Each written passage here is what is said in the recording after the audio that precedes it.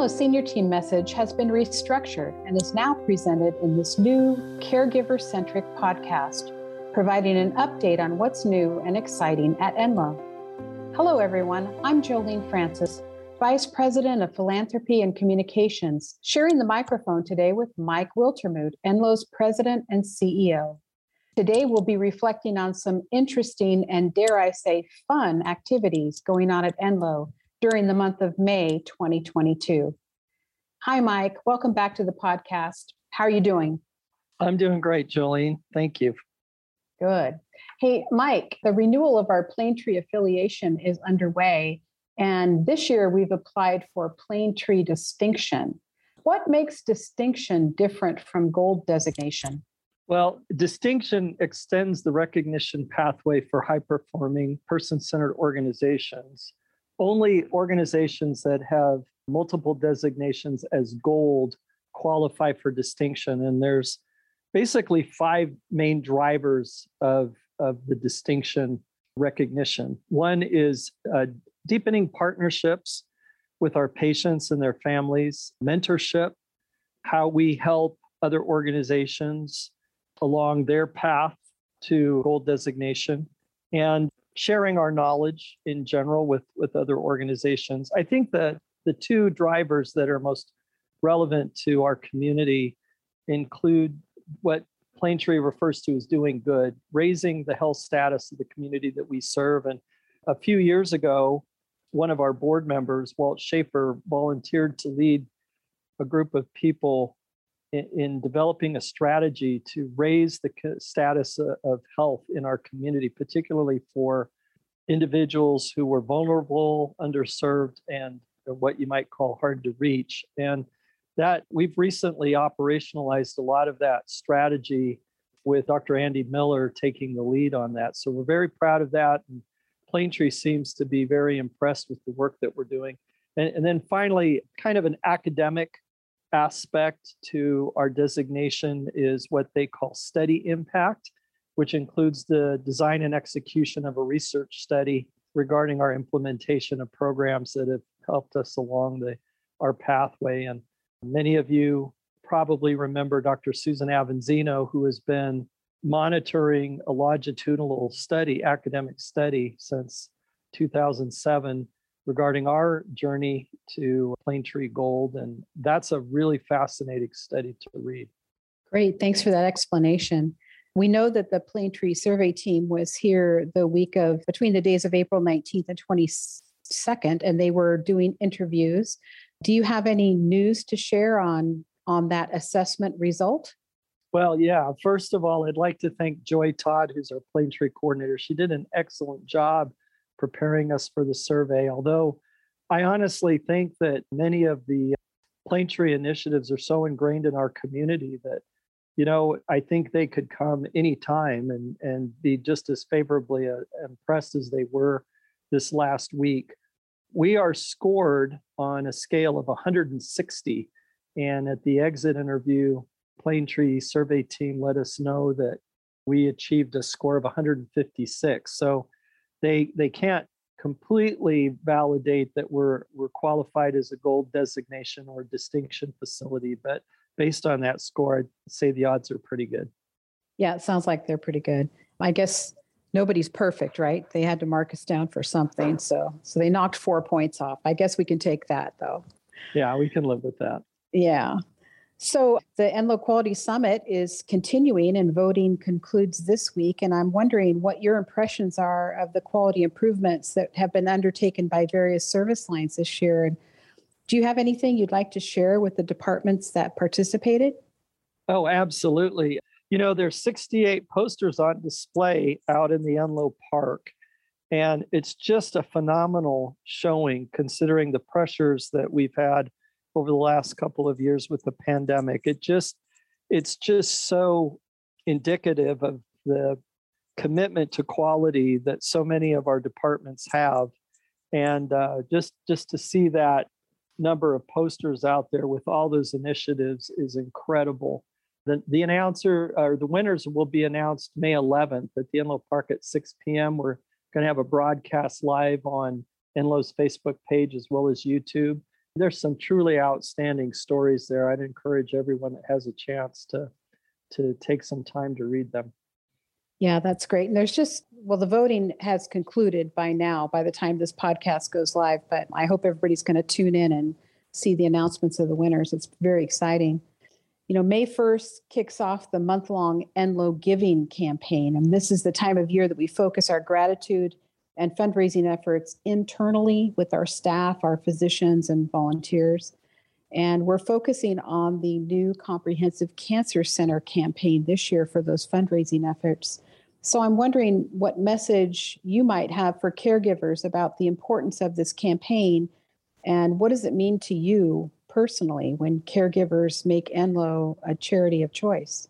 Well, I know from firsthand experience how generous our employees are, not only in giving to Enlo, but into giving to charities, and not only of their time, but of their substance, but of their time throughout the community.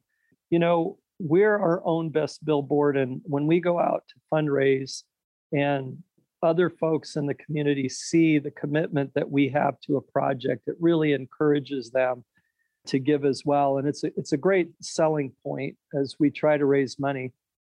Every 10 years or so, we make a significant investment in our infrastructure. Going back to 1980, many people will remember the Fifth Street Tower, the acquisition of Community Hospital, and most recently, the Magnolia Tower. These are, in today's dollars, these are projects that are, well into the millions of dollars, sometimes over $100 million of investment. Since the Camp Fire, we have been struggling in particular with outpatient services, so many of which were destroyed during the fire. And this project, the Comprehensive Cancer Center campaign, is really important for two reasons. One, just in terms of community health, it might surprise a lot of our listeners to know that over 60% of our cancer patients have to leave the area for service. We need to change that. We need to provide more care, more opportunities for the latest and best care possible for cancer patients here locally. The other reason why this project is so important is that building this cancer center, centralizing cancer-related services into one campus, will also open up other spaces available to give us facilities that we can repurpose for those other outpatient areas that are struggling to keep pace with the demands of our community. And so this project is going to raise all the boats. It's going to be well over $100 million. We're hoping that we can raise 10 to 20% of that. And our own employees, the caregivers here at Enlo Medical Center, will really, I think, can help us towards that goal. Yeah, it's a very exciting project, and we hope people will learn more about it during May and Employee Giving Month and participate as best they can, certainly at least in the celebrations. So speaking of celebrations, Caregivers Week is all set for May 9th through the 13th. And there are a lot of fun activities and shared gratitude and appreciation for all of our Enlo caregivers. What message would you add to amplify the gratitude for that week? Well, I really hope that all of our employees can take advantage of the events and the food trucks and the things that we've got going. Obviously, we're still a little bit limited by some of the, COVID-related restrictions, but we're going to do the best that we can.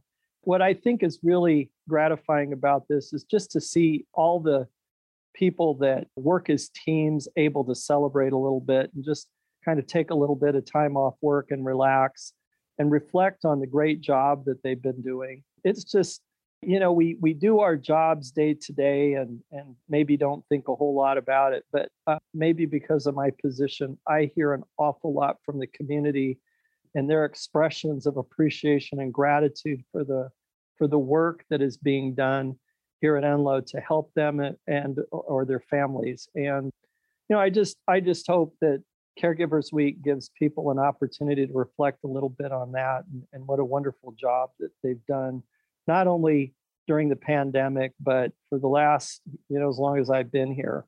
And, we just really appreciate the work that everybody does. Yeah, very well said. Thank you for that. After our last podcast, we had a question from a listener who asked for an update about Enlo the dog. And we know that the In Situ Foundation, the organization that had been training Enlo as a cancer sniffing dog, has taken their research in a different direction, and they relocated out of California. But what do we know about what Enlo the dog is doing now? Well, the fact that people are asking questions is really, really kind of gratifying, knowing the impact that Enlo's had on the community. Unfortunately, or for better or for worse, he's retired from the cancer screening business and living a very enviable life with his adopted family out in Durham. It was really a fun project watching him get trained and actually do some good for our community. We valued the relationship that we had with In Situ, but we also understand the need for them to affiliate more strongly with an academic medical center. The research continues to go on in many locations throughout the world. It's still represents a viable opportunity for us to do low-cost mass screening for cancer services. And just watching Enlo get trained and see what kind of impact he could have was really special. Yeah, I would agree. I remember the day that he was delivered to his adoptive family, and we were all out there. And I found it really interesting that even as a 12-week-old puppy, I think he was about that age, he made a beeline for you. He was really attracted to you for some reason. I thought that was interesting. He was the cutest little pup, and he really did grow up to do some good work. I hope now he's just sitting out there in that orchard, chasing birds once in a while and chewing on milk bones all day, enjoying his retirement. Well, I'm glad to know that our kinship didn't have anything to do with me having some kind of dire diagnosis, but that he might have had even as a puppy. But it was a lot of fun. Yeah, it was definitely before he was trained, so I think you're safe there. Anyway, well, that's all the time we have today, but we've covered a lot of ground. So thank you, Mike, for joining me on this edition of Enlo's Message. And thank you to all our caregivers for listening. We really appreciate you. And we welcome your feedback. You can reach us at askmike@enlo.org. That's ask.mike@enlo.org. Or you can just give us a call. I know Mike always answers his phone, and he's always encouraging people to reach out to him. So thank you all for all you do. And Mike, any closing thoughts today? No, I'm just looking forward to Caregivers Week and seeing who's going to win the Quality Summit. Looking forward to that. Agreed. Well, thanks. You have a great rest of your week.